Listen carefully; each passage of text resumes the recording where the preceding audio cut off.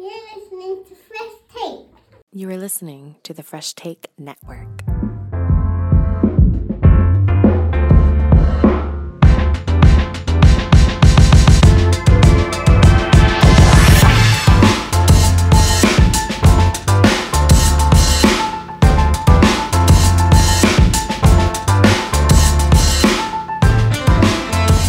Good morning, good afternoon, good evening, all you wonderful F1 fans out there in the F1 universe. And from wherever you're listening to, whether it's at work or it's at home, if you're hearing my voice, that can only mean two things. That one, my name is Kelsey, and two, you have tuned in into the newest episode of F101.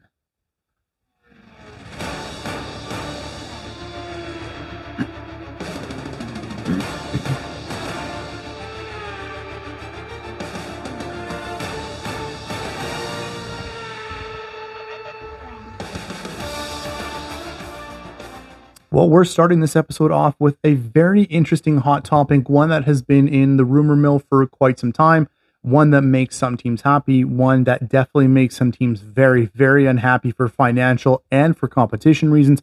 But we're going to start off with the FIA announcing that they are now accepting essentially applications for new teams to come into F1. So now these are called letters of interest. So what this means is that if you've got a corporation, if you've got have a company that wants to be in F1, you have to go through essentially an application process. You have to show proof that you have the money to be in Formula One. You have to show the proof that you have the facilities to either build your own car or have an engine supplier, something of that sort. You also have to prove that you have the infrastructure to properly run an F1 team. I'm talking about team principal. I'm talking about engineers, CEOs, everything, all the way down to the guys that polish the helmets for the engineers and the guys that polish the helmet for the drivers.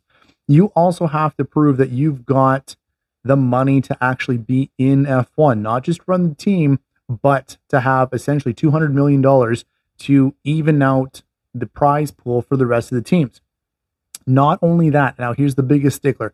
Not only that, but you also have to convince not only the FIA, but you also have to convince the other 10 teams in Formula One that you are good for the sport, that you're not just going to be around for 1, 2, or 3 seasons just to try to make a name for yourself and essentially not contribute to the value of the product, and that you will contribute to the quality of racing, and that you're not just going to be a flash in the pan and then you're gone.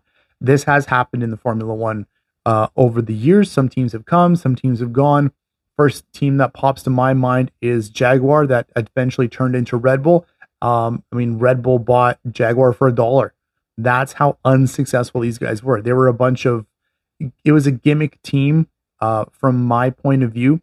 And this is the type of team that the FIA does not want.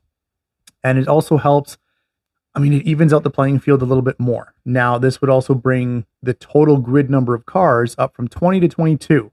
Now, is this too many cars? Is this not enough cars? And this is not just saying that we're going to get one additional team in Formula One. There has actually been no outline as to how many teams that the FIA is willing to accept. So this could be 2 teams. This could be 4 teams. I doubt it's going to be 4 teams. I'm thinking 1, 2 at the absolute max.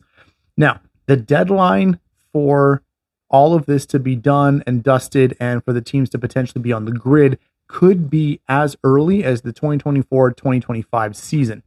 Actually, the 24 season or 25 season. This really makes sure that whoever enters this establishment, when they enter the application process, that you definitely have to have your ducks in a row from the beginning. You have to know where your money's coming from. You have to know that your cash flow is going to be consistent from start to finish, that you're not going to miss payments, that you're going to be able to keep up with the rest of the teams. The budget cap definitely helps new teams coming in. It's $138.4 million this coming up season for the 2023, down from the $148 that they had this season. So it makes it an easier business decision for the guys that have the money to be in Formula One, to be like, okay, so we're not spending $500 million. There is a cap that everybody has to adhere to. It will be an easier playing field. It's still not going to be easy for the entering teams because they are starting so far behind everybody else. technology wise and just getting used to the schedule with 23 or 24 races. but it does even the playing field a little bit, which makes it a little bit more enticing for, corporations that are serious about entering Formula One. Rumor has it there are 5 teams, 5 corporations, and 5 businessmen that are definitely interested in this opportunity. Now, they all have the same opportunity to get in. They also all have to follow the same rules. One of which, 2 of them, actually, we haven't had a whole lot of information. There has been rumors that there is a Russian conglomerate that wants to get into Formula One. Now, in my opinion, just for the political atmosphere these days and what's still going on between the Russian and the Ukrainian war and all those kind of politics, I do believe that organization will have the least favorable opportunity to get in. It just would not be a good look for the Formula One corporation, for the FIA, to have a Russian team, full-fledged Russian team in Formula One. It's a lot of politics that's involved, and we all know if it's not on the racetrack, politics are the biggest thing that the FIA and the F1 has to deal with. So I do believe that they would have the furthest success rate. The other one would be a Chinese corporation, following on the heels of Zhou Guanyu being the first Chinese driver. He won Rookie of the Year. This is definitely a business venture that a lot of Chinese conglomerates want to get into. They want to get their name out there, and they want to show what they can do with the European and the Western world. They have a very, very good shot. Now, we don't know who this corporation or who this person is yet. They've definitely stayed in the background so far. There's also been a couple of interests from a couple of Swedish corporations. They would have a fantastic history. There's been a lot of Swedish drivers. I mean, Sauber is from Zurich, Switzerland. So, there's a definitely history in F1 from Switzerland. But the main team and the main voice and the loudest voice and the big face for the newest potential team for Formula One definitely has to be the Andretti Corporation. Now, we've had mentioned them throughout the season, and they've been making a lot of noise, as most American race teams like to do this season and last season, how Andretti definitely wanted to get into the sport. They tried to buy AlphaTauri, which failed. They also tried to buy Sauber, but they got outbid and essentially rejected when Audi came in and bought Sauber instead. So what Andretti was saying is that he'd be fantastic for the sport. He would bring in American viewers, American money, blah, blah, blah. And essentially the entire F1 community just kind of looked at him going, and you're a loudmouth. You're blowing a lot of smoke. Yeah, you're an IndyCar. You've been around the North American race world forever. Your dad, the family, they've got the history there, but we just don't believe that you're that serious about getting into Formula One. I mean, it's one thing to buy a team that's financially struggling and potentially not around for the next couple of years. It's a whole different thing to, start your own team essentially. So what Andretti did is, it's time to put your money where your mouth is. All the paperwork's already filled out. He's good to go, but he just needed to show that extra bit of muscle that, yeah, we're serious. This is what we're doing. And we are making a promise that we're not going to be a flash in the pan. We're here for the long run. We've got the backing and we're serious about this. Well, Andretti definitely did that when the Andretti Corporation announced that their other main engine supplier, constructor, partner, and all that kind of stuff was GM. And not only General Motors, but the Cadillac edition of GM, the extension of GM. And this really put an exclamation mark on the statement that Andretti really wants to be in Formula One. He's serious about this. He's got the money, his application's in, and this is a serious enough bid and a serious enough statement that he's got a lot of the F1 teams looking at him now as a legitimate potential constructor in the sport. Now, they would be running a Renault engine for the first couple of seasons until the GM factories and the Andretti Corporation can get together and just fully be in there to develop their own engines and become a 100% their own constructor. But everything else would be built in the US. This is going to be Formula One's very first US home-based team if they're accepted in for the 2024 or 2025 season. Now, some guys absolutely love this. They're welcoming it. They're welcome the extra exposure in the US. There's been some names flying around on who potentially would be in this Cadillac Andretti team. Some people like Daniel Ricciardo. He loved the States. North Americans love Daniel Ricciardo. He has admitted as such that he feels at home there. Austin is always his favorite weekend, so he's definitely a very good candidate to be the face of Cadillac Andretti. The next name that has come up, although I think this one's a little less realistic, would be Mick Schumacher. So, I mean, as we've talked about before, Mick Schumacher is the third driver for Mercedes. He's also been linked potentially as one of the drivers for Audi. So to see him potentially go to Andretti Cadillac, I don't think that's going to be a realistic expectation from him. I don't think it's going to be a realistic venture for him. But those are just a couple names that have been tossed around. Potentially Sebastian Vettel coming back for Cadillac Andretti as well, just because they are definitely moving forward in the more sustainable engine components and a lot more environmentally friendly aspect of driving. So really, really putting ripples in the water. Andretti knows what he means. But at the same time, there's one major factor, one major team that is not receptive to these guys joining Formula One. I'll give you 3 guesses, and 2 of which don't count. It's Mercedes. Mercedes has the luxury car Formula One race corner niche right now. They're the only ones that do it. Ferrari has always been in Formula One, so they kind of have their own little corner to dominate, where when Mercedes came in, all of a sudden, everybody wanted to be on the Mercedes car. They wanted to put their sponsorship on the cars. Mercedes makes $60 million a year just from sponsorship revenue for their cars. Now, if all of a sudden you get an Andretti Cadillac, that's going to take a massive, massive bite out of the revenue for that team. They're not necessarily worried about that Andretti's going to be faster on the track, that they're going to take attention away on the track from Mercedes. They're more worried about the pocketbooks, that they're going to take the sponsors away from them. Toto Wolff is a 1/3 owner of Mercedes F1 team. So that's essentially taking money out of his pockets. Not like that he would miss it by any stretch of the imagination, but he's worried that the reputation of Mercedes is going to go downhill, that everyone's going to want to be on the new kid on the block. Throw as much sponsorship at Andretti Cadillac as you could possibly stand. Not only that, but it would also mean competition off the track in the regular car market, which not a lot of people think about, but on track and off track, Mercedes and Cadillac, they're still competitors in the world of cars, whether it's casual cars, luxury cars, or F1 cars. Especially if they get in on this now, it's going to definitely be more of a head-to-head marketing battle. Maybe not so much on the track for the first year or two, but it's definitely the marketing that Toto Wolff is more concerned about. He's worried about his pocketbook. I personally think that this would be amazing for Formula One to get a brand new team from scratch, especially with Audi coming in. My only concern is, take away another team that is financially struggling and it's drowning and realistically probably won't be around for another year or two, or in a year or two probably won't be around, I should say. So Sauber's getting bought by Audi.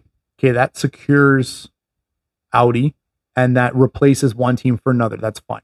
Here's my other thought. Maybe it's time for the legacy, and I'm going to catch a lot of flack from my listeners for this, and this is definitely going to be a hot take of the episode and of the season, but I'm saying maybe you let Williams go. I know back in the day, and I mean like the 80s, back in the day, they were inventing and innovating, and they were winning title on top of title on top of title, which is fantastic for the history of Williams.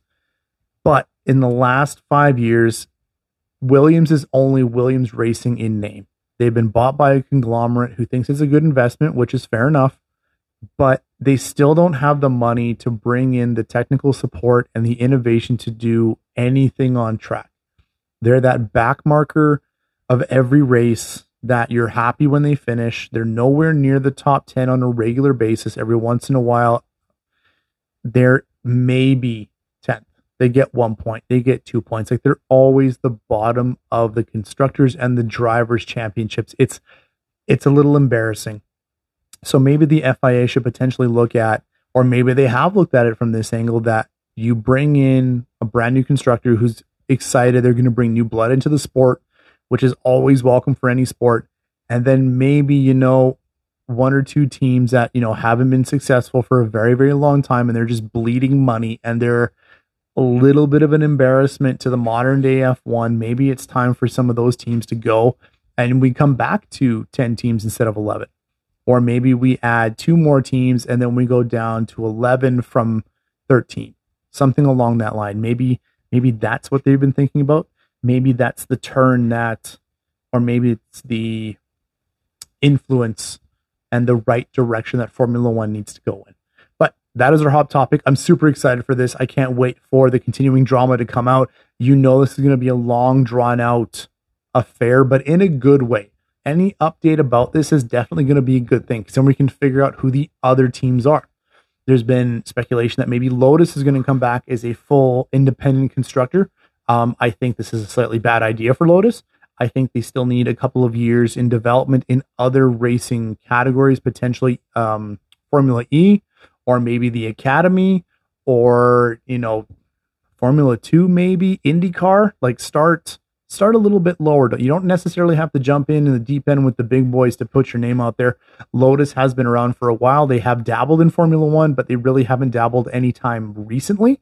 So I mean, Lotus is always a potential, but I really think that the odds are in Andretti and Cadillac's favor. They will be dominant. It will be a fantastic idea, and it's a good business idea. So this is where we come back to cash is king. I think it's a fantastic business idea for the majority of the 10 teams that are in Formula One now to vote Andretti and Cadillac in. They don't need all 10 teams. They just need a majority. So 6 or higher, and you're set to go. And this is definitely not a situation where you abstain from voting. You definitely need to voice your opinion on this one, whether it's good or bad, and you bring your concerns, and it's only going to be better for Formula One. So that is the hot topics for this week. Let's move into the next episode of the history of Formula One. Team number 2 that we're going to be covering in the history of F1 is going to be Audi. No, my bad. That is BMW Sauber. Or is that Alfa Romeo? Or is that now Sauber F1? That's the kind of team and confusing history that we're going to cover today. Sauber F1, as they are known now, based in Zurich, Switzerland, founded in 1970. Founder Peter Sauber. I love it. Personally, I love it when founders name the teams after themselves. I think it's just the most badass thing that you could possibly do. Sauber is officially one of those teams that mid-grid team. They try their hardest, but nobody really wants them. Nobody really wants to help them, and they're just kind of being passed along through the generations, but we'll get to that in a minute. Andreas Seidel is the new CEO, coming from McLaren F1 team. Congratulations to Sauber. Andreas Seidel is definitely going to bring a lot of consistency and a new way of looking at Formula One to this team, which is sorely needed. First appearance was in 1993 in the South African Grand Prix. Comparing Sauber to Mercedes, because they were the first team that we did in the history of F1, this is going to seem really, really unfair. Sauber itself, race entries, 465. Race starts, 462. Now, for a mid to lower grid team, that is a fantastic stat. Anybody who knows anything about cars, vehicles in general, know that on a good day, the car starts and goes from A to B that you need it to at the speed that you need it to. Now, take into consideration that it's an F1 car, that there's, hundreds of thousands of pieces in that vehicle itself. For them to only have missed 3 starts in their entire history is fantastic. Podiums, 27. Points, 865. Fastest laps, 5. Their drivers for the 2022 and now 2023 season are Valtteri Bottas and the 2022 Rookie of the Year, Zhou Guanyu. Those stats in and of itself 100% state that they are a mid-grid team, that they are trying their hardest, which is going to be a recurring theme throughout this episode. And these guys do have successful numbers, and they do have some stats that are amazing to hear, but they never really did it by themselves or on their own up until the 2020 or the 2018 season. Normally, an engine supplier for this team, you would have 1 or 2 suppliers.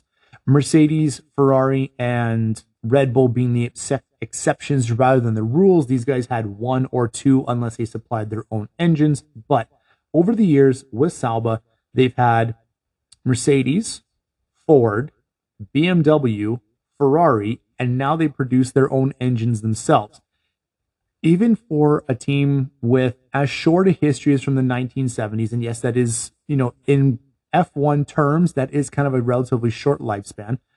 I can't see the reason why they went through so many engine providers.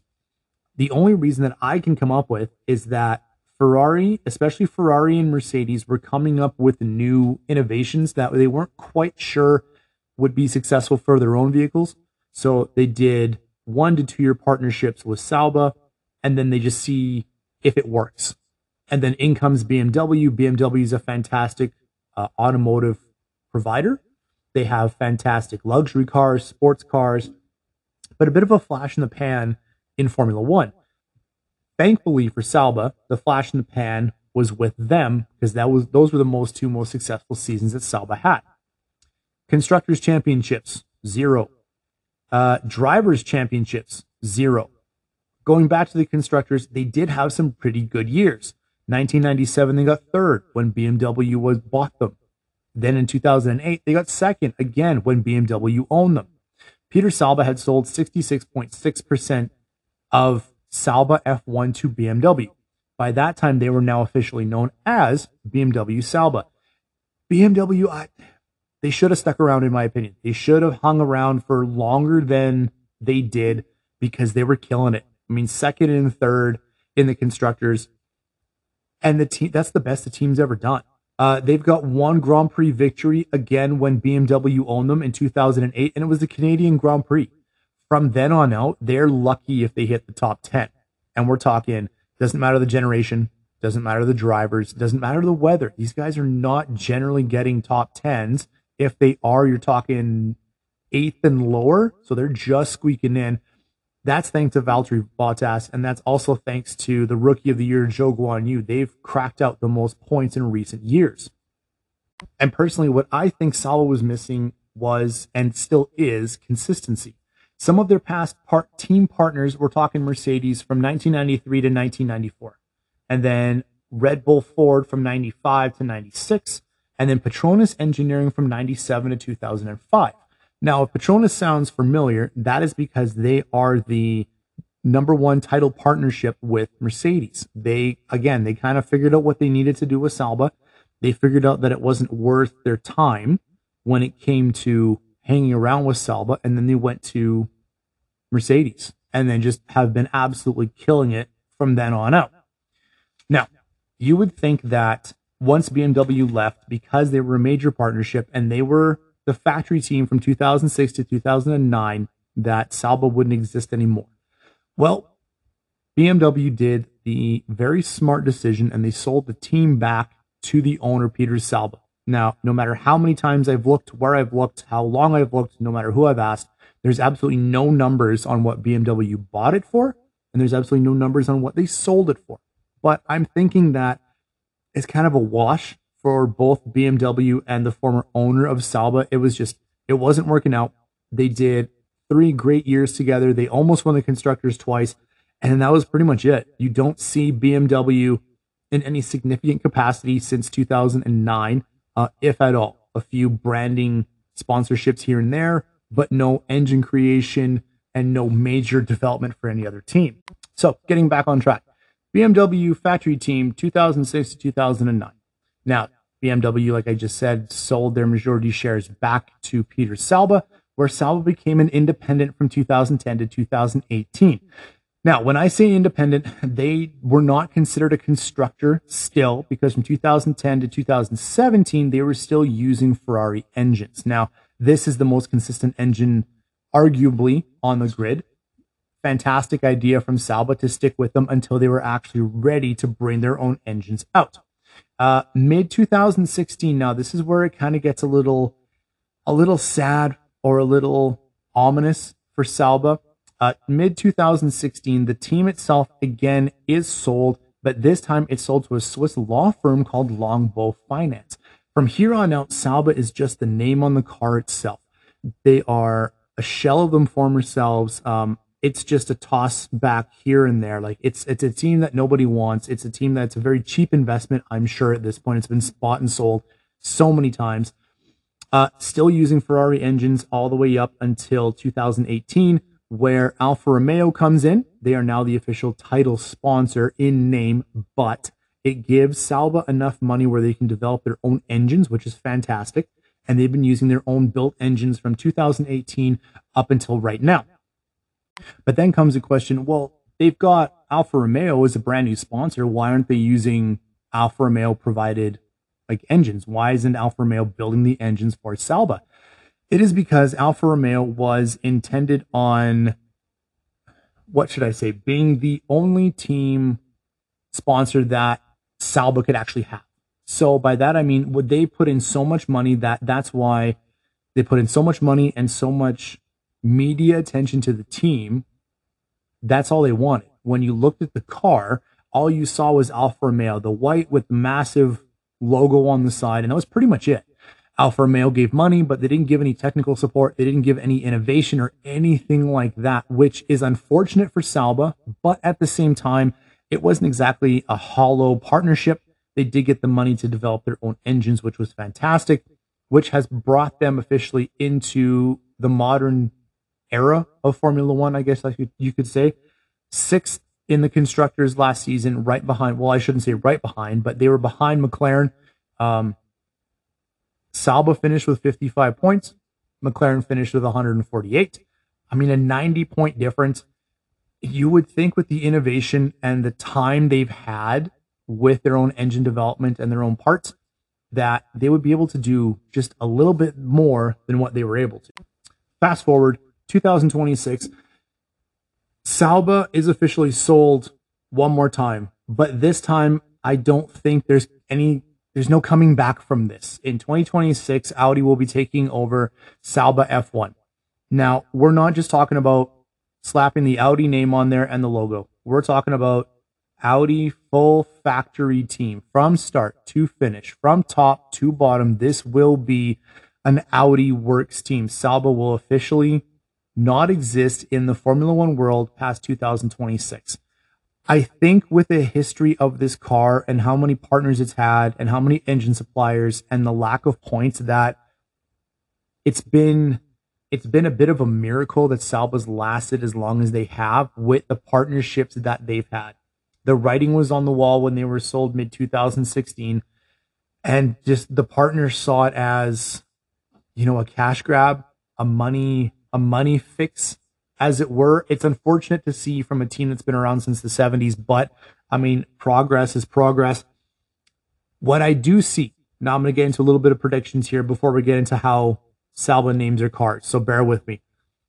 Here's my prediction for Salba from now until 2026. They brought in Andreas Seidel from McLaren. They've got the rookie of the year in Zhou Guanyu for a driver. They've got the veteran Valtteri Bottas as the other driver. I see the combination of those three, and there's been rumors that Andreas Seidel is going to try to bring over Lando Norris from McLaren when his contract's up in 2024, that you're going to see a team that in the history that it's been around has never worked so hard to impress so many people.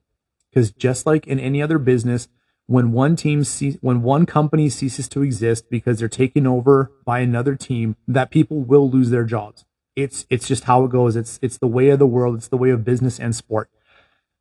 I see these guys just nose to the grindstone, just pushing that technological limit that they've had with the budget that they've got. And they are going to be a team to reckon with from now until 2026, because everybody wants to keep their job. From the drivers to the CEO to the team principal to the dude that cleans the cafeteria to the guy that polishes the cars and everybody in between. Everyone's going to want to keep their job and not be replaced. Salba has done a very good job in setting themselves up as to be a successful constructors team for the next couple of years. It is just up to them now to prove that they're should be on the grid and that they should stick around, and that these guys should keep their jobs when Audi comes in 2026. So I see them getting 5th in the Constructors Series next year. I do see them leapfrogging McLaren. I know it's a 90-point difference, and that is a huge difference.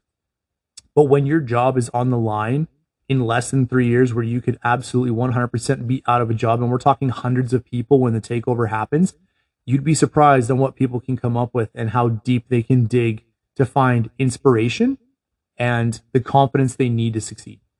So let's move. That's enough of that. Let's move on to the names. As I had covered with BMW, the W13 or the W14, however you want to say, or whichever number you want to say, we're doing the same thing with Sauber. So Sauber's car this year will be known as the C42. So one part is very straightforward and slightly romantic in the automotive world, and the other half makes absolutely no sense. And I mean no sense whatsoever.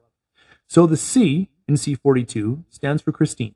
Christine is the name of Peter Sauber's wife when he first founded the team in 1970. And that C has withstood all of the buying and selling from the 70s up until the current time. Now, like I said before, the C, I'm assuming, and will probably not exist after 2026 when Audi comes in, but it's nice to see that the classification of the car hasn't changed since the inception of the team. Now, 42. Now, you would think when you hear 42 that they've done 42 different versions of the car, which doesn't make sense because they've only been around since 1993. And even if you do the math, that math is so off, it's ridiculous, it hurts your head. But the more confusing part is that in 1993, when Sauber first came into Formula One, they called it the C13, which, I mean, to me, tells me that they did 13 different versions of the car before the Formula One rendition came out that they approved of, that they liked. But now we're up to C42. And that math doesn't make sense either. So even if you go along and just go 1, 2, 3, and you do your math, it should be at C30, not 42. So where did the other 12 numbers come from? And thrown into the mix, in 2021, they were C41. And then the new regulations came along and a bunch of stuff changed and the cost cap and all that kind of fun stuff. And instead of Sauber going to C42 then, they backtracked and the 2022 car was called the C40. Now, in all my research, and I've done a deep dive on this, and all of my contacts and research and time and frustration, I can't find out or understand why they went back a year and now 2023's car is called the C42. So all you fans out there, and if there's any Sauber or Alfa Romeo fans out there, please, if you know the answer to this, my God, please let me know why it's called the C42 and not the C, what would be 31 instead of the 42. Please, God, let me know. But that mathematical error just kind of sums up the history of Sauber. They're themselves, but they're not. They're a shell of themselves, and they're not going to exist. They just keep getting passed on and on and on and on, where you don't know who owns what. And I'm sure at some point some of these employees didn't know which way was up and which way was down. But hey, as long as you stay in the sport from the 70s until now, who am I to argue? These guys are still in Formula One, and I'm podcasting on Formula One. So I can't throw too many stones. But that there, wonderful, wonderful F1 fans out there, is the very convoluted and math-heavy history of Sauber F1. Join me for the next episode where we cover the 100% very history-filled French team, and we all know them as the Alpine F1.